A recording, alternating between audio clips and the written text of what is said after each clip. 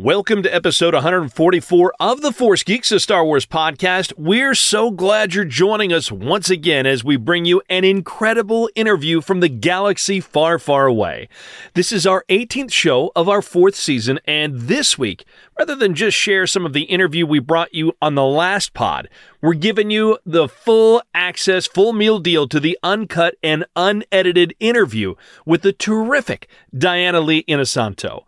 You got a lot from the edited version last week, but you get the whole thing today. And it just so happens that the day we're releasing this podcast, Monday, May 29th, just also happens to be Diana's birthday. We wish you a very wonderful birthday. And also, we would be remiss if we didn't also pass along our sincere condolences to you and your fellow cast members and crew members of Ahsoka. We tragically lost Ray Stevenson last week. He performed as the character Balin in the show, and Diana shares a bit about just how much she, also Ray, Lars Mikkelsen, and Ivana Sakno all bonded together while playing their villains in the show, and Ray was a tremendous talent, and you can tell just how much Diana and the rest of the crew were really touched by him. This interview was recorded about a week before Ray's passing, so bear that in mind when you're listening. While this is a truly sad thing to process, there's so much positivity to celebrate about the work they all did together. And Diana was just an absolute delight to speak with. I was joined by my fellow Force Geek podsters, Jake Scott and Matt Tagami. Take a listen to our pre-recorded interview with Diana. We've got a terrific guest for you guys today. I'm really excited about this as we're getting the chance to bring you a conversation with an actor who has appeared in The Mandalorian and is reprising her role, I should say. This is the big news that came out recently, reprising the role on the upcoming Ahsoka series. Joining us on the Force Geeks podcast is a truly multi-talented force of nature. She's a martial artist, stunt performer, an actress, a writer, a director, and even a children's book author. She has appeared in numerous films and TV shows over the course of her career, worked on them, but for Star Wars fans, she is perhaps best known for her role as the Magistrate, Morgan Elsbeth, who appeared in the second season of The Mandalorian in the episode titled The Jedi. In addition to her work in the Star Wars universe, she has also worked on other major franchises such as The Fast and Furious, Star Trek, Buffy the Vampire Slayer, so much stuff out there. Beyond her on-screen work, she is a highly respected martial artist. Please welcome the Magistrate herself, Diana Lee Inosanto, to the podcast. Diana, thank you so much for making time for us. Yay! So cool to meet you. Beautiful, beautiful welcome. Thank you. You have such an interesting career to follow with everything that's going on, and I want to follow the ebbs and the flows and everything. We're obviously a Star Wars show, so we're going to talk a lot about Star Wars because, hey, that's what we do. But yes. You are all in. You got your Empire Strikes Back shirt on. That's you were right. One of us. Yes. I love this. I love this. What age were you when you first became associated or knew about Star Wars? Oh, 10. I was at an international martial arts camp with my father. And it was in Aspen, Colorado. And there were people from all over the world coming to see my dad and some of the other, renowned martial artists for that time. And everybody decided, because, Aspen at that time was not the Aspen that we know today. It was really kind of a small town kind of feeling to it. And it was a Saturday night and everybody wanted to go to the local movie theater and see this project or this movie called Star Wars, right? And I'd seen some of the trailers. I'm like going, wow, that looks cool. Yes, let's go see this, Dad. I went with my mom, my brother, and the whole theater was packed. And I tell you, that feeling watching Star Wars, I had never experienced something like the tone of it. And before even the movie was ending, people were jumping out of their seats like a rock concert. And just the energy. I mean, it was electric. It was just incredible. And people were just screaming. And I'll never forget that feeling. And even with my father, after we were done seeing the film, I mean, it was awesome because my dad was just like full of energy. Like, can you imagine, honey? He's talking to my mom, like, can you imagine? I bet you they could do, fight scenes with 2 lightsabers, And, he was starting to let his own creativity go. And then funny, when we returned back to California where we lived, he would go, come on, honey, to my brother and I. And he's like, here, and he bought later on these, these like sort of plastic telescope looking lightsabers. We've all I seen. had one. Yep. I know what you're talking about. Yes, you're right. Okay. And it would just kind of go and flow with me with two of them. Talk about foreshadow. No kidding. Yeah, and so I've always trained weaponry with two weapons, and I know how to do two weapons as well at the same time. So I mean, I do staff, I do many other forms of weaponry, but that was my bread and butter as a martial artist. So it's so weird that later on as an adult, I would have this fight scene with Rosario, and it was pretty much what my dad had trained me for. And it was just incredible. What I think is so fun too about that episode that you were in, Diana, and again, it was from season 2. The Jedi and Ahsoka is brought into live action at this point. It is a pivotal episode that you are a part of, and I know from an interview that you talked before that you didn't even know what your character's name was, and the big hubbub afterward is, hey, Baby Yoda has a name, it's Grogu, but you got a name as well when you got to watch this episode. Yep. Tell me about that experience. Yeah, I mean, it was just so surreal because you got to remember when I filmed, for The Mandalorian, literally I'm on the set and it already feels so surreal for me as a fan that I'm there. In a way I was like, God, I feel like I snuck in here somehow and got this role and I'm meeting all these people. And then, once we were done, once I wrapped several weeks later, we're on lockdown, right? And then I tell you, my brain was kind of doing a number on me. Like, did that really happen? Was I really there? So finally, when The Mandalorian season 2 came about, I tell you, in my episode, it still didn't feel real to me. And what made it real for me finally was honestly seeing the reaction of people like you, all the podcasts, all the fans. It made me feel finally connected, like, wow, this is real. This is happening. And then to see the joy, to see people applauding the show and, particularly that episode, because that was really pivotal for even Dave Filoni, because it was about really showcasing Ahsoka and what people really take to that. And the fact that show, like, it was nominated for an Emmy, it was nominated for a Golden Globe. I mean, to get that kind of accolades is incredible. And Jon and Dave, I mean, oh my gosh, those guys have just changed my life. And Kathleen Kennedy as well. The whole family of Lucasfilm. I mean, I'm just so grateful. But yeah, they kept it a secret that I had a name. That must be quite an experience to be a part of something that is basically a cultural phenomenon. Yeah. As much as anything else, really. Like Star Wars is just huge. Yeah, it was in so many ways. Yeah, it's true. And it's stunning still to me when I think about it, because I'm a late bloomer. I mean, even though I've been around the business since 1987, actually I was, as a little girl, I was around Uncle Bruce. I was around once in a while movie stars like Steve McQueen and James Coburn, because they were part of the martial arts community around my dad. But honestly, working and being in the forefront, this has all been strange for me, because I've always been more of service behind the scenes, whether to survive, I had to be a stunt woman because I had a son with autism.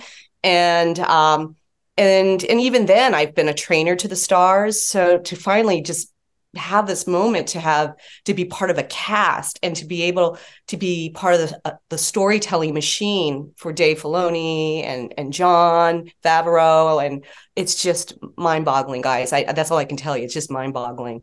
You touched on so many things I'm excited to talk about. One, your family connection with martial arts, your father, your history with it, your work that you've done that has taken you in front of the camera once again.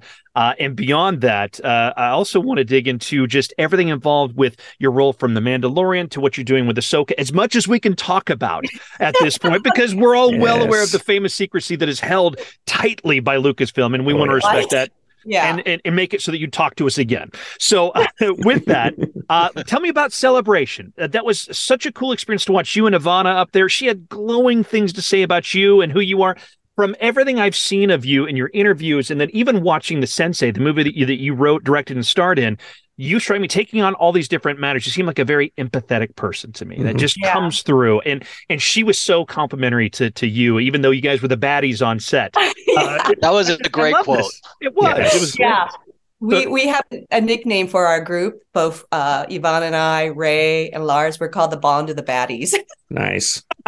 That's awesome. The Bond of the Baddies. Yeah, I always say like they should do, or my husband brought this idea. He goes, "You guys should do what was that Queen album where you have like the different four faces?" The faces, yes. Yeah. And we were actually very close, but I mean, Ivana and I tell you, I love this woman so much. My nickname for her is Heart and Soul. Yeah. Because she is. And you know, she's from Ukraine and we all know what's happening over there. Yes. And so we talked about what's happening and she has been so grounded despite what's going on. This woman, I can't say enough about this young lady. I always tell her, like, if I had a daughter, I would be so honored if she was like Yvonne. You know, because she is young enough to be my daughter. So, but baby sister. Or baby sister. Why not? That's what we're going with. Please, but seriously, she's incredible. And the fact that we could share this together and have that moment on stage, holding hands and, being introduced. Was this your first celebration? It is. Tell me about that. I kind of got the news about a month before that I would be going to celebration because I honestly didn't know if they were going to try to keep me a secret till whenever they were going to announce it. I didn't even know they were going to announce it in August, honestly. And I was like going, oh, thank goodness. And then I cried. I just cried a mountain of tears and I was so excited. And then I just thought, okay, hold it together. And literally when I got off the plane in London, I'm in the car with my husband and my manager and our driver. And all of a sudden we're getting texts from friends going, oh, congratulations, Diana's in Ahsoka. And I'm like, it's a trap. They're just guessing. It's a trap. Don't answer it. And then all of a sudden we start getting more, messages. And all of a sudden there's the trailer. And I'm like, there's a trailer? There's a trailer? And to see that trailer and the beautiful music accompanying it and just how magnificent everybody in the cast looked, the editing, I was screaming joy, and I'm sure I scared my driver, but he was like, oh, I get to witness this. I get to witness this. But then the next day came, and to just all be united in the green room. And I'm seeing members from Andor. I'm seeing members from Acolyte. I met Denise. I'm meeting Andy. I'm just going, holy smokes. It's just one big Star Wars family gathering, and it was just so surreal. And then, a lot of us hadn't seen each other since we were filming on the set of Ahsoka. And it was just beautiful. Jon was there, Kathleen, and of course, Dave Filoni. And it was just a magical thing. And then we could hear the audience, the roar. It's like a rock concert. It's intense. Yeah. It is intense. And I had not had really that sensation, honestly, since the time I was a little girl in that movie theater. So now this was even more electrifying and to see how the Star Wars universe, the Star Wars fans have grown, it really is incredible. And especially coming out of the pandemic, guys, you guys know. That was pretty powerful for all of us to see Lars. I mean, did you see Lars's face? He was like, holy smokes. I don't think any of us truly understood the power and the energy of what this would bring for all of us, for me, for Lars, for Ray, Ivana, and all the other members of our Star Wars family. It truly was amazing. And of course, Rosario, she's amazing. Mary, Natasha, they're handling, because they had already done Star Wars celebrations. Right. They're pros. They're black belts at this. So it was. And Diana, when those doors open, I mean, obviously, I've never been to one, especially on your side. When you're walking out, you can't really tell how much. But like, when did it hit you? Like when you turned around and like got to the circle? Yeah, we could hear before the doors open. They're like, "Oh, be careful! There's going to be fog." Blah blah blah. And then all of a sudden, we can hear something. The power of just sound alone. We're like, "Wow!" And so Yvonne and I just held hands. Those doors open, and just that energy that greets you. There's nothing like it, guys. That's got to be strange too, to do an interview where there's so much like a fever pitch of excitement, and doing it live in front of a huge audience like that. I have to imagine like that adds a little pressure to the game of like, what can I tell these folks that are just feverish for what's coming? For me, I can't speak for Ivana, but for me, I think actually I can kind of maybe can say this. I think the pure joy just carried us because now it just felt like we were part of a much bigger family. And we wanted to say what was going on. Even when we were doing the Ahsoka panel, like, I don't know if you saw the photo of us. My favorite photo is the one and Rosario was the one who had the brilliant idea. She goes, let's get out of this table. Let's go sit on the floor with everybody else. And there's that picture of all of us with everybody behind us. Yeah. And we were, it's just to watch the secret trailer. Such a great photo. It is my favorite photo because this is what it was all about, becoming part of a much bigger Star Wars family. And we were right. And I love having all the fans right there behind us with us. It was Star Wars is family. It definitely is. And with your first role with Star Wars, when it came to The Mandalorian season 2, was that your first brush with Star Wars, Lucasfilm? I mean, I've read a few interesting things, but was that the first time you got to work with it? Yes. Yeah, okay. It was. It absolutely was. And where were you when you found out that you got this role, and how did it come about? What did you do when you found out? Of some tile, and I was looking for tile for my perfect. Why wouldn't you be there? Yep. I'm getting this call from my manager, like, they want you, and I'm like, what? And then this other customer is going, what the heck is wrong with this woman? And I'm like, oh my god! And then I knew I couldn't even say what it was that I was going to be in. I had to go outdoors. I'm like, like I'm a mad woman, I'm sure. It's just, again, I'm repeating myself, but it's just an extraordinary feeling. And I cried even auditioning, to be honest with you. Yeah. Guys. I mean, just the honor of auditioning for the Star Wars franchise and for Lucasfilm. Because I knew how much it meant to me as growing up, even as a teenager. Listen, I think I was sharing earlier with you guys, like, I actually had to kind of hide from all my fellow cheerleading friends that I was a geek. Yeah. I mean, I had all John Williams Star Wars albums, You were. That's great. That is definitely geekdom, and I appreciate it. Yeah, I secretly played, I have a group of friends. They're called the D&D boys, Dungeons and Dragons. I used to play Dungeons and Dragons till 4 or 5 in the morning. I didn't know any other women that did that, and I kind of was like, my girlfriends were not going to understand this, but yeah. You are one of us. I love it. Yes, I so love. So to be able to audition, and I actually thought it was a joke at first when my manager called me, because he was, first of all, we're friends. Yeah. But he was trying to at least represent me out there if he could, as a producer and as a director. And even then I wasn't winning, it was kind of rough. And, so when he said, there's some producers and they're saying that they know who you are and they want you to audition, I'm like, I don't know anybody involved with Mandalorian. That's crazy. This has got to be a joke. And then he's like, let me vet. Let me see if this is real. And he figured out that, the casting, Sarah Finn's office, they're real. And I had to sign an NDA before I could even look at the sides. Yeah. And I was by myself in my home with my son who has autism. My husband was away overseas teaching martial arts in Italy. And I'm like, I have no one to help me prepare for this role but myself. I really had to fall back on my theater roots. And luckily with my son, with his autism, he likes to repeat things over and over. So I had to go over lines because the sides are so well disguised. You would never know in a million years you're reading Star Wars. Never. And I did my own research, and I had like lines going, even when I was sleeping. I would wake up in the morning and come up with new, fresh ideas because I was playing the lines over and over on a tape that I could just get it in me. And then I just thought, the one thing I hope is that when I walk in those doors, when I audition, they at least will say, oh yeah, she's definitely an actress. She can act. Because so many people want to kind of are distracted by the fact that I'm a physical woman, that I've done martial arts and stunt work, and she must not be an actress. And they don't realize I've had years of training, especially through my aunt and other teachers. And some big name teachers too at that.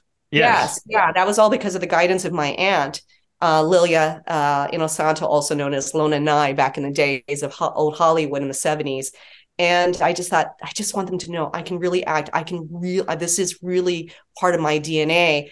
So, and I cried. It was just an honor to audition. I didn't honestly think I would be chosen. Honestly, I just thought, because I couldn't even get an agent at that time.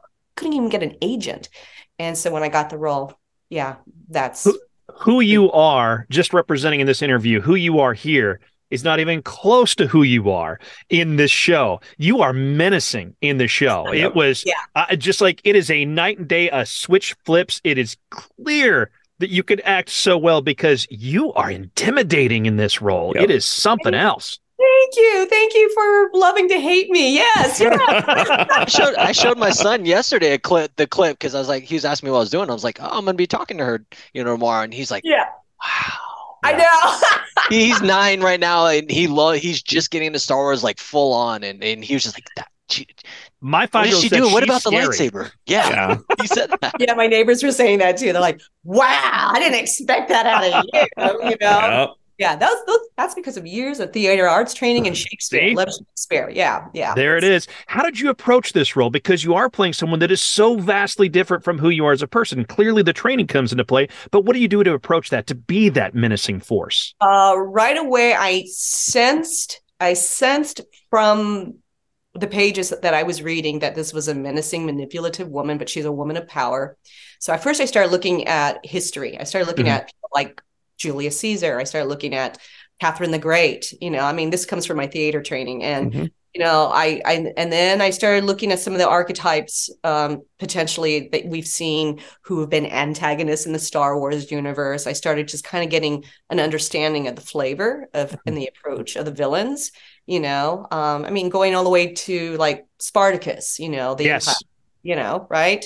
And I thought, I think I'm going to tap in and see if I can, and luckily I have relatives that live in England. So I'm like, maybe I'll tap into some, like a sort of a mid-Atlantic British sort of speech pattern to this woman, and just see if it works, and really, I literally write a backstory to the character of how I came into power, not knowing if that was really truly how she got into power, but just something to give me a foundation. So at least when I go into the auditioning room, I have a history of what it is to be a powerful woman who may have started out good, but then all of a sudden she's become greedy and she's, lived on, learning to manipulate people and being powerful and not caring for other people. And because she has her own motivations. So yeah, that was kind of pretty much where it started. What was it like to sit in the makeup chair first day on set? And was there someone who was particularly welcoming to you? You're kind of joining the club at this point. It could be a little awkward the first day of school vibes, all that stuff. So yes, one of the first people I met on the set was Katie Sackhoff. No way. Yes. So I, they sent me for whatever reasons they wanted to test wigs and makeup and all this, and I did. I felt like the new kid in a school, and I'm sitting there, or actually they might've been standing around. They're like, "Oh, here, just go sit right here." And I'm just sitting there in this chair on the very far end of the makeup and hair trailer, not knowing really anybody. And then all of a sudden I hear this voice and I see this beautiful actress sitting right next to me. And she goes, "Hi, I'm Katie. Who are you? What's your name?" And I'm like, "Oh, and I'm Diana." And it felt like two kids in the cafeteria. I would have been speechless personally. So you did well. Yeah. And she was just so warm and welcoming. And I just so loved, that she was really just there to, greet me or just to talk to me. And then later on, I was being, shuffled up to another floor to meet Pedro. So it was overwhelming. Then I saw, Rosario coming in. So it was just quite overwhelming, to be honest with you guys. What an amazing experience. It's so fun that's it's always nice to hear when it's a welcoming experience right off the bat, because you are the new kid at school. So that's great. Yeah. Well, I will tell you this, the first person, even, aside from the members of the cast and the Star Wars universe, it was really Jon Favreau that came to greet me when I first. What's your impression of him when you're first getting the chance to work with him? What is he like? I know that he's an actor, obviously. He's a creator. He's the director. He's the writer, all these things, which I know you can appreciate putting yourself in those same shoes. Yeah, he's my hero. He had me at Swingers, Amen. Yes. Amen. One of Nate's favorites. Yep. And then I remember him from Rudy. And yes. he was one of the first actors in the business from the indie filmmaking world to give me hope that maybe there's a good probability that if I have the courage to write and direct and star in my own project, that maybe I could have a possible career. Yeah. Because of people like Jon Favreau, others, Kenneth Branagh. I think Taika Waititi is in that same boat. My godfather, couldn't get a break in Hollywood, and he went back to Hong Kong and he did these small budget films. And so it's, and John to me was an example of that. So when my first day ever to go to the studio, I was being greeted in the lobby by Jon Favreau. I was being told to work with the stunt team, but I was John that actually greeted me. And I'm like, oh my God, here is my hero. I didn't know he was going to be there that day.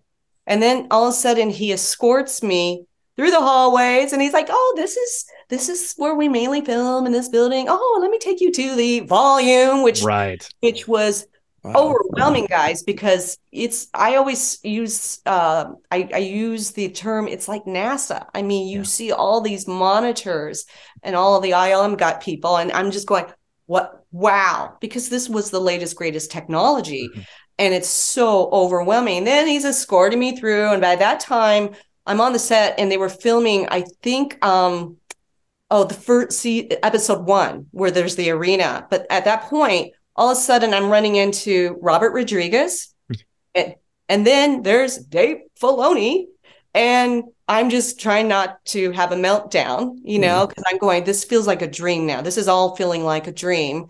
And Robert was familiar with me because he had a show called Man at Arms. So I had appeared on that. And he's like, what are you doing here? And, and then John and Dave were like, you guys know each other? And yeah, it was really a weird experience that fate all had us kind of being there in that moment there. And then, John goes, well, I'm going to leave this up to Dave, or I can't remember what his words were. And then Dave kind of looks at me because I think he could tell that I'm just like, huh? It's really happening. And he goes, I'm sure you're wondering how we found you, right? And yes. I'm like, yes, yeah.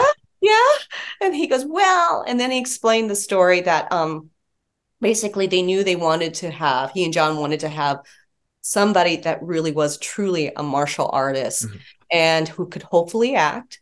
And he basically said he was on the internet. He plugged in, women martial artists, and somehow it came to my photo and they clicked on it. He goes, this is interesting. And it took him to my trailer for my movie, The Sensei. And that's how it all happened. And they're like, let's bring her in to read. Yeah, you had some heavy stuff to act out in that movie as well, which, of course, you wrote that. So no doubt they got everything they were looking for. No doubt. And more. Yeah. Yes. I was stunned, I just had to hide it that I was a artist. Honestly, you've touched upon your godfather and this connection. I want to talk about your father and his role with how things have conspired to put you where you are today. Talk to us about your family and that godfather connection you have. So for some of you who might not be in the martial arts world, my father is Diana Lee Inosanto, and he's one of the leading authorities of martial arts in general in the world. He started off really as a Kempo karate man when he was in the military. And then under the leadership of Ed Parker. I'm going to go back. I'm giving you a history lesson real quickly. Yeah. And Ed Parker is probably one of the most important people in martial arts history in our country because he is the one that really came up with the tournament circuit, which later rolled out, introducing my godfather, the late Bruce Lee, at the Long Beach Championships, where my father would meet Uncle Bruce and have to kind of escort him around LA. And from that meeting, they became dear friends.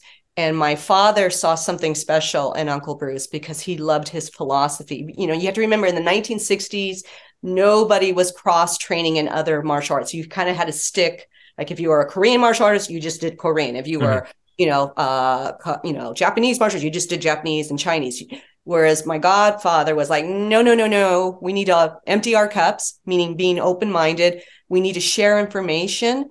And we also need to share information culturally to help bridge people together. And my father just loved this. And so they became dear friends. And from there on, he was training under my godfather, became one of his lead instructors. And he helped operate the Chinatown School in Los Angeles. Wow. And from there, I was born in 1960s. I want to say 60s. Yeah, in the 60s. And I grew up in a martial arts family. I grew up meeting some of the who's who of every style and system. In fact, my father has been instrumental in introducing new martial arts styles and systems from all over the world into this country, and by helping them with immigration letters. And and so I'm pretty lucky to have witnessed all that. I didn't realize how special that was back then. But it would shape me as a woman, because both philosophically and culturally, because at the Chinatown School in those days, it was like the United Nations, people from all different backgrounds were there. And I was very lucky to have that, because we're still coming out of the civil rights movement. So very lucky. Well, sorry, Nate, real quick. I had watched prior to this a few days ago, your sit down chat with Shannon. And and because and that wasn't really even Star Wars. This was all family and martial arts and just your culture coming up. And that's what really intrigued me. It's just like you said that you guys, obviously Bruce and everyone wanted to be around him, but you guys are just running around the house it's family. That's just that, and I come from an Asian background. My dad's right. Japanese. You're Hapa Holly like me. I am. My dad and I kind of took that to heart, because my dad's 80 something now. He's 87, but my dad was 5 in the internment camps here in California. Yeah, sure. Oh yeah. And with my son being born, I just wanted to make sure I documented that for him. So that he hears it from his grandfather. And so that just really hit me. I just wanted to bring that up, because that was, everyone has their own little tidbits that they take from interviews, and that the culture, the family. And that's why I told Nate I was really excited to have you on. I'm so glad so down to earth. So one of the 3 top instructors under my godfather, was my father, who was more LA, Los Angeles grounded, and then there was James Lee, who is more of the Oakland, San Francisco area, and then the other person was Taki Kimura, who was Japanese American and was in the internment camps. And my godfather was so instrumental in helping shape his confidence more, because it was so heartbreaking what he saw, and so I feel my godfather was really about helping to lift people up despite whatever personal past trauma they might have had in their time growing up. And you see that over and over in my father. At the Chinatown School with my dad and Uncle Bruce, in that group, or in their organization, going from LA all the way up to Seattle, which is where Taki Kimura was. You had people coming out of the Japanese internment camps here in America. There were the Haber brothers that were Holocaust survivors from World War II Germany. You had all kinds of people just who had so much pain, almost like what we see in Star Wars, right? Where you have the characters have traumatic backgrounds. And then Uncle Bruce was really there to bring people together and lift people up in spirit. I knew my dad had another dear friend who was a Vietnam vet named Larry Hartzell, and he had been in a terrible accident and he couldn't kick anymore. And so Uncle Bruce was the one to encourage him, like you're going to now get into grappling.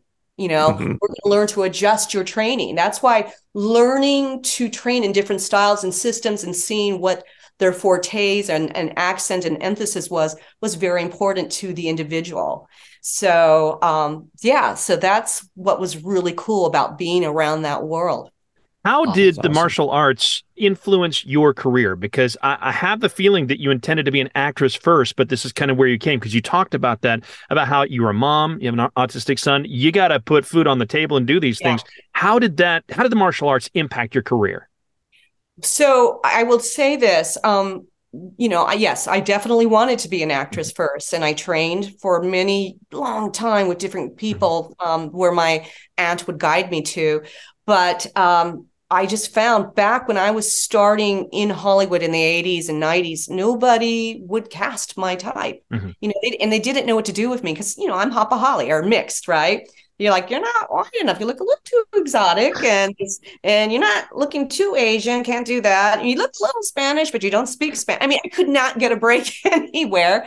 But for whatever reason, my martial arts heritage would serve me culturally in Hollywood. And I could, and it was really doubling for Sarah Michelle Gellar, truly, where I got my big break for Buffy the Vampire Slayer. And Joss Whedon brought me in, and the stunt coordinator brought me in because they saw me move.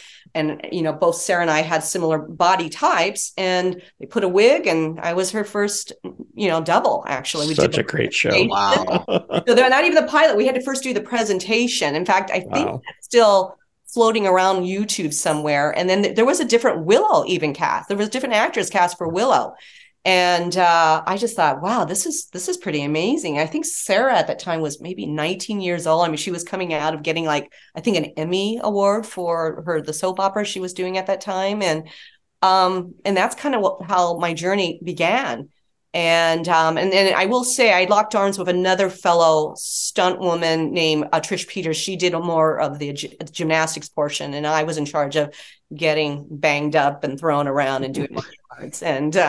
And then from there, I went on doing Walker, Texas Ranger, Face Off. I mean, it just kind of spiraled from there. That's awesome. Working with John Woo. This is a legendary director. Tell me about that experience. John Woo, to me, is a great role model as far as being a caring, kind director. I mean, it was one of the first times I actually experienced a director that every time I did a stunt, he would get out of his chair and literally walk up and say, "Hey, you good?" Or he would check in on me. And this is with everyone. And I love that kind of leadership on a set because to me, it flows down and it creates great morale. I mean, Dave Filoni and Jon Favreau are that way. They and all the other directors that they choose, they really care about their cast and their crew. And I think that's the kind of leadership I love. And that's the kind of leadership I would, want to continue to provide even as a director producer. And that's needed in Hollywood because I've seen in my years as a stunt woman, or I've heard horror stories of some sets that are not like that. And where the director didn't really care. It's like, okay, do this scene and move on, but John Woo to me was magnificent and caring, first of all, about the well-being of everyone. And it was an honor to work on his set. And he was breaking ground, too, here in the States, in Hollywood, coming over from Asia and being a force of nature out there and bringing his style here. And Chow Yun-Fat movies, Exactly. Chow Yun-Fat was the man. We were watching those movies, Jake and I, back in the day in high school. Loved those movies. But beyond that, I want to talk to you about inclusivity in Hollywood today. We're coming off a big moment after the Oscars where we saw some major wins for Asian actors. You talking about kind of in this world, in that world, and how that caused problems for you. I know the inclusivity, and this being Asian American Pacific Islander month, the month of May, you've been involved at the forefront in advocacy. And I'd love to know about your passion for that and how you see things moving forward from here. In regards to the Asian... breaking the barriers, finding more roles, and just bringing in more representation. Yeah, and I think it's really about having the courage to speak up and share, like, this is what we're dealing with. I noticed that times I've had wonderful producing friends that didn't, in hindsight, they weren't realizing that systemically there was a problem. And I can't just say this for Asian Americans. I would say this for African Americans, Hispanic Americans, people who are maybe disabled. I just, I'm looking forward now more and more as we're seeing more stories being told from people of different communities. And I think it's important because it speaks to a bigger America that we are all part of. And I definitely in earlier days, I felt I maybe in my own way would, try to make a stand about, that's why I did the Sensei. I wanted to show a family, an American family who was a mixture, Asian. And also I wanted to tap into the LGBTQ issues because as a martial artist, I was stunned at some of the places I went to across the country. They couldn't, some of the school teachers I knew were frightened about allowing somebody from a different community, like if somebody who was gay, they weren't sure if they should accept that person. And I just thought, oh my God, because they were afraid of retaliation from their local community. And I just thought storytelling through film or through music or TV allows us to, also share, do a spotlight, and to be able to express like these are big issues. And so, I think through my work, I've tried to be an activist. And then, of course, I've had, I've been to the White House during Filipino History Month. We were trying to really get the word out among, to people and members of Congress about Filipino vets that served during World War II, and they weren't getting their due and they weren't getting taken care of despite, sacrificing their lives for, the greater good of, democracy. I've made it my life mission, and I'm following in my grandparents', shoes, because they were activists during the time of the Great Depression. My grandfather established one of the first farm unions in the state of California, along with his other colleagues. And, he would address how difficult it was particularly for Filipino farmers to survive. They were sleeping in little huts and on dirt, floors and, starving. But yet my grandfather was so important. He would bring home homeless people and feed them. He knew how to assemble hunger lines. He would, sterilize trash cans. And because he was a farmer, he would grab vegetables and they would cook, have soup lines. And it's somehow in my blood, I guess. Is that the one you were saying that was in Stockton, if I remember correctly? Yeah. Stockton, California. I was just down there a week ago. I'm up in Sacramento, but from the Bay Area, from Berkeley. So there's a lot of history. In fact, if you go to the Filipino museum in Stockton, you'll see my grandparents on those walls. Yeah. Oh, I'll check that out. Yeah. It's awesome. I also want to talk about something else that's near and dear to your heart, and that would be being a mom. And you wrote a book, a child's book. Tell me about that and the inspiration. You've talked about your son having autism, but tell me about that. Yeah, my son now, he's 32 years old, and he's, we talked about, inclusion. All right. And for him, he's an artist, and I'm like watching him. He's so talented. And I thought, let's do something together, son. Let's in a fun way tell our story. And so I teamed up with him and I said, I'll kind of outline a story. And I kind of gave him stick figures of the composition. And I said, draw me a picture and let's just put this out in the zeitgeist, and see what happens. And because you don't hear a lot of stories about what it is to be an autism family, right? Mm-hmm. And so it's called The Curious Mind of Sebastian. It's about him, and he's known as SG Inosanto. And we're going to do some more books too as well. We're trying to think of some other storylines. But it's just important. I guess, again, this is another level of activism, is really telling stories about, even to families out there that, hey, there are families like mine that exist. And I just want you to know this is what autism is. And I'm glad we did it. I did my first Comic-Con, what was it, a year back in 2021 in Chicago. And I was amazed how many families who have autistic children. I even had some people who are fans who are on the spectrum, and they were just kind of reaching out to me. And I love having that connection with them. I really do. Well, this connection that we all share, for us, it's around Star Wars and everything you've done. And I saw something that you met Temuera Morrison back in the day. Is that correct? Back in the 90s? Mm-hmm. Tell me about that and just that strange connection to Star Wars there. Okay, so my husband, Ron Balicki, who also is a choreographer, stunt coordinator, and an amazing martial artist, primarily under my father, he was already training Temuera Morrison for a movie called Barb Wire. Yep. With Pamela Anderson. And this is kind of actually how I got my foot in the door as a stunt woman. And he was training Temuera, I would say, for I think 4 to 6 months. It was pretty intense, And there was a role for, I think it was like the security guard or something like that. It was originally meant for a man. And on a day that Temuera and Ron were demonstrating the choreography, there was a little hang up or something, and they asked me to do the role, the other security guy. And I went up there and did it, and then thinking nothing of it because I was just trying to help my future husband because we were engaged. And then all of a sudden, the producers later went up to Ron and said, "Would your fiance want to be in Barb Wire and do this fight scene with Temuera?" And he's like, maybe. And sure enough, I'm like, yeah, I'm in, absolutely. And it was so great to do this fight scene with Temuera. I mean, he's so funny, he started off as a comedian. I did not know that. I did not know that either. He was never supposed to have the role of Jake, and it was actually supposed to be a different actor, I believe, if I understand this correctly. And for whatever reason, the other actor couldn't do it, so it was Temuera that was put in that role. But he actually, from my understanding, was a comedian or had a comic background. So he's such a force of nature. I mean, he's so funny. I mean, you watch him on Star Wars Celebration. Yes. Yeah. He gets that you could see it now. I mean, yeah.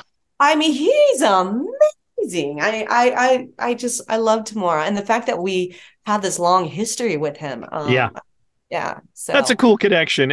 Are there any memories, and they're maybe hard to pinpoint, and I'm putting you on the spot here. Is there any memories or favorite Star Wars moments from the projects that you've worked on so far? And granted, you might not be able to say what if that's the case, but is there something that stands out to you that you can share at this point? A favorite moment for me? Yes. Yep. For you. Oh my God! I know, God. And you might not be able to say. Ahsoka was out there, and let's see, a favorite moment, because I have so many favorite moments. I already told you about being able to sit on the stage watching the trailer with the fans. That actually, I do love that. That moment. Definitely qualifies. Yeah, qualifies. Yeah. As far as being on the set, there was a moment when they were testing hair and makeup, and they had me do it at the same time with Rosario. And so it was really my first time really to just be there with Rosario. And she goes, "How you doing?" And I'm like, "Oh, that's I'm good." And we're just standing there on the stage, and all the crew is behind us, and they're doing their light.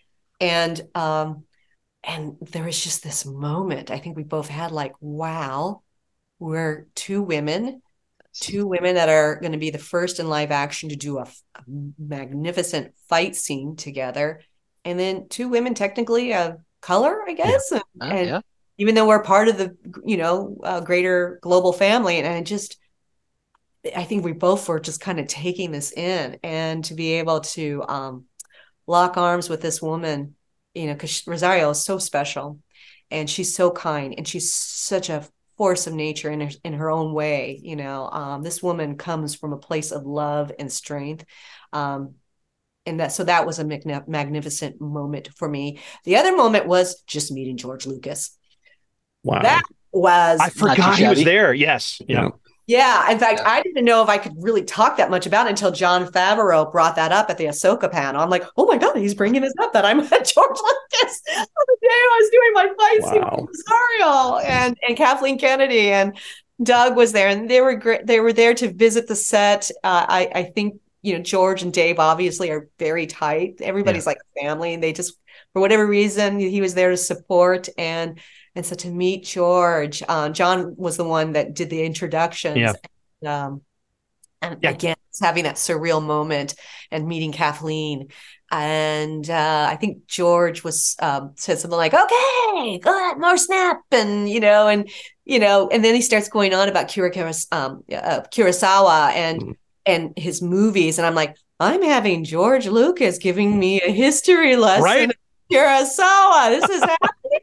It was just incredible. And I think John was, I can see John smiling, and Dave's like, looking at the monitor, and it was just this surreal moment that these larger than life people are right here in front of me, and I get to share this special moment of just meeting everybody. That was something I will always take with me for sure. All right, I'm gonna put you on the spot now to the hard topics, because there's NDAs in place. There's all sorts of secrecy. What can you tell us about Morgan Elsbeth as we look to Ahsoka? What are we gonna know her better? What can you tell us at this point about what we can expect to see?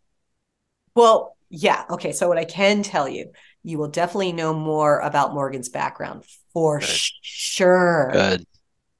For sure, you're going to know more about her background.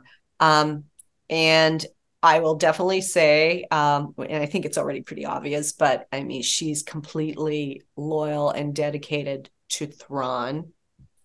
Very loyal and dedicated to Thrawn. And I think it will start to make more sense why she is, absolutely nothing will move her from being loyal to him. What else can I say? I think what people I hope are going to be pleasantly surprised. I know I am as a fan, is how epic this is going to feel, especially for a streaming show. Get this on a big TV, people. Let it be your movie theater. Yes. I almost wish. Yeah. It is so epic, so mythic. It is so filled with action. And yet, Star Wars again is always about family, and Dave Filoni talks about it's always about hope. And I think it's just going to resonate with all the things that we love about Star Wars from the very beginning, when we first saw the first Star Wars with Mark and Carrie and Harrison, Harrison Ford. And I think you're going to like that. What would you say about the action sequences you've taken part in? What would you say? Like, you talked epic. Do you feel, are you coming out of those things really bruised up and battle worn? What's the deal with that? Definitely. I will tell you this, we were like a football team, and yet, that's awesome. Yet if you're a football player, and my dad worked with the Dallas Cowboys, so I think I can go into this, we had our bumps and bruises, you know what I mean? And we were working some intense hours for days. I mean, just to give you an idea, when I did Mandalorian, that was pretty much around a 17-hour day for us. And so collectively, it was incredible. All of us, the shape we had to get in, the months of training, and even me as a former stuntwoman, as a martial artist, I mean, you had to train and the action is incredible on this, and to have Mean Q and her team design the choreography. I think you're going to see a lot different mix of flavor compared to maybe what we've seen before. I think I can say that. And she's amazing. And I'm hoping you guys will all be happy. I really do. Well, I mean, personally for me, you've got the old school, Vader and Luke. You've got Darth Maul's, his Phantom Menace one. But I think, with you and Rosario's, even that small. I want more clip, of the spear. I want to see the spear. Yes. The small clip that you guys did. You just talked about it a little bit ago. How when you guys got on stage, you're like, whoa, what it meant to you guys. But even as a viewer, it was epic. It's kind of a new age epic of how big this can be, not just for the symbolism of, two women leads, and all that, but you guys have those background. You have that background, and Rosario has the heart and passion of what she's doing. And she's a natural athlete. You can do anything at Rosario. She's a natural athlete. So and whether you can say it or not, I just hope that that's a preview of what we get to see, in coming forward. I want to see you bust out that spear and maybe a couple other weapons too. But I'm hoping for, what are they? The shorts, the Screama sticks? Is that what I'm thinking of? One per hand going up against lightsaber. Oh, you guys will see. Trust me. Yeah, I'm so excited. Yeah. Talk about Dave and him heading, like, I know that John's involved, but this is Dave's vision. What was it like working with Dave on this? And what do you think that he, when he is, working on all of this, what did you pick up from him and what he's bringing? What's the vibe he's bringing with everything? He's so zen. Yeah. I say zen, meaning he is a calm, and you need that out of a director. I think and John is wired that same way. There's a calmness to them. And you need that.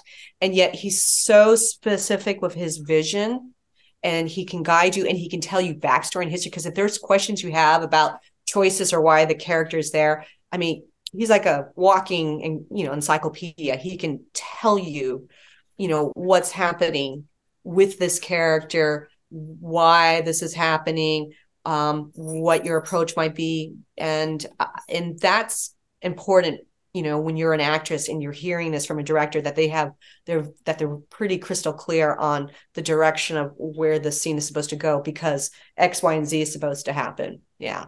He's a magnificent director, and everybody just wants to just soldier and be there for him and to make this happen. I mean, honestly, we lock arms, and I'm not saying this as lip service. There is a really beautiful family element to the Lucas family, to Lucasfilm, to this Ahsoka set. It was incredible. I love every one of those crew members, everyone, ILM, everybody, hair, makeup, electricity, everybody there. It's incredible. And then John also was just a beautiful force walking through from set to set, because sometimes you had different units going at the same time.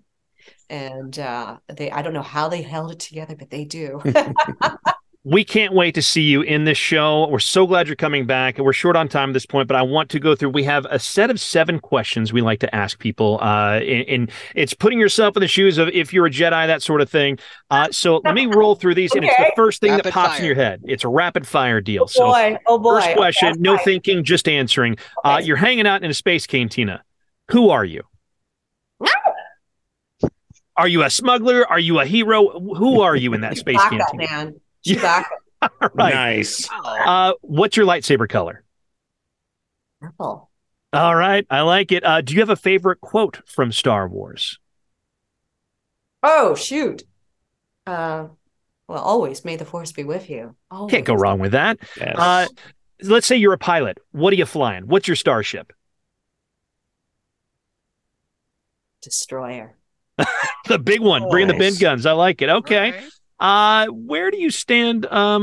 There's a theory out there that Jar Jar Binks was actually a Sith Lord and manipulating everything all the time and putting forward this I'm a bumbling oaf thing. Where do you stand on this theory? Do you like that idea, or do you think it's fine as is? I think it's fine as is. I think it's fine as is. Who is the true hero of Star Wars overall? Who's the overall true hero? Always George Lucas. There you go. And your favorite Star Wars movie of all time, or series, as the case may be? The original, man. The one that started it all. I love it. Yeah, yes. Absolutely. She is Diana Lee Inosanto, and she is simply terrific. Thank you so much for joining us. We wish you well in all your pursuits. We look forward to seeing you on screen and back here again with us in the future, hopefully. Yes. Yeah. Thank you so much, Diana. Thank you so much. Thank you very much. You guys are amazing. Thank you. And that wraps up our show for today. Remember, you can watch the full uncut interview with Diana Lee Inosanto on our The Force Geeks YouTube channel, along with some other great interviews and recent podcast episodes. Our thanks again to Diana. She was absolutely wonderful. We're so thankful to have had her on the show. We look forward to having her back again. Remember, you can catch us on Apple Podcasts, Google Podcasts, Spotify, Stitcher, iHeartRadio, and many other platforms where you get your podcasts from. Don't forget to subscribe, leave us a positive review, and engage with us on social media. Join our Facebook page, follow us on Twitter and Instagram. Be sure to check out the Force Geeks, a Star Wars podcast listener group that's on Facebook. It's where you drive the conversation. We appreciate your support and look forward to connecting with you. May the Force be with you always.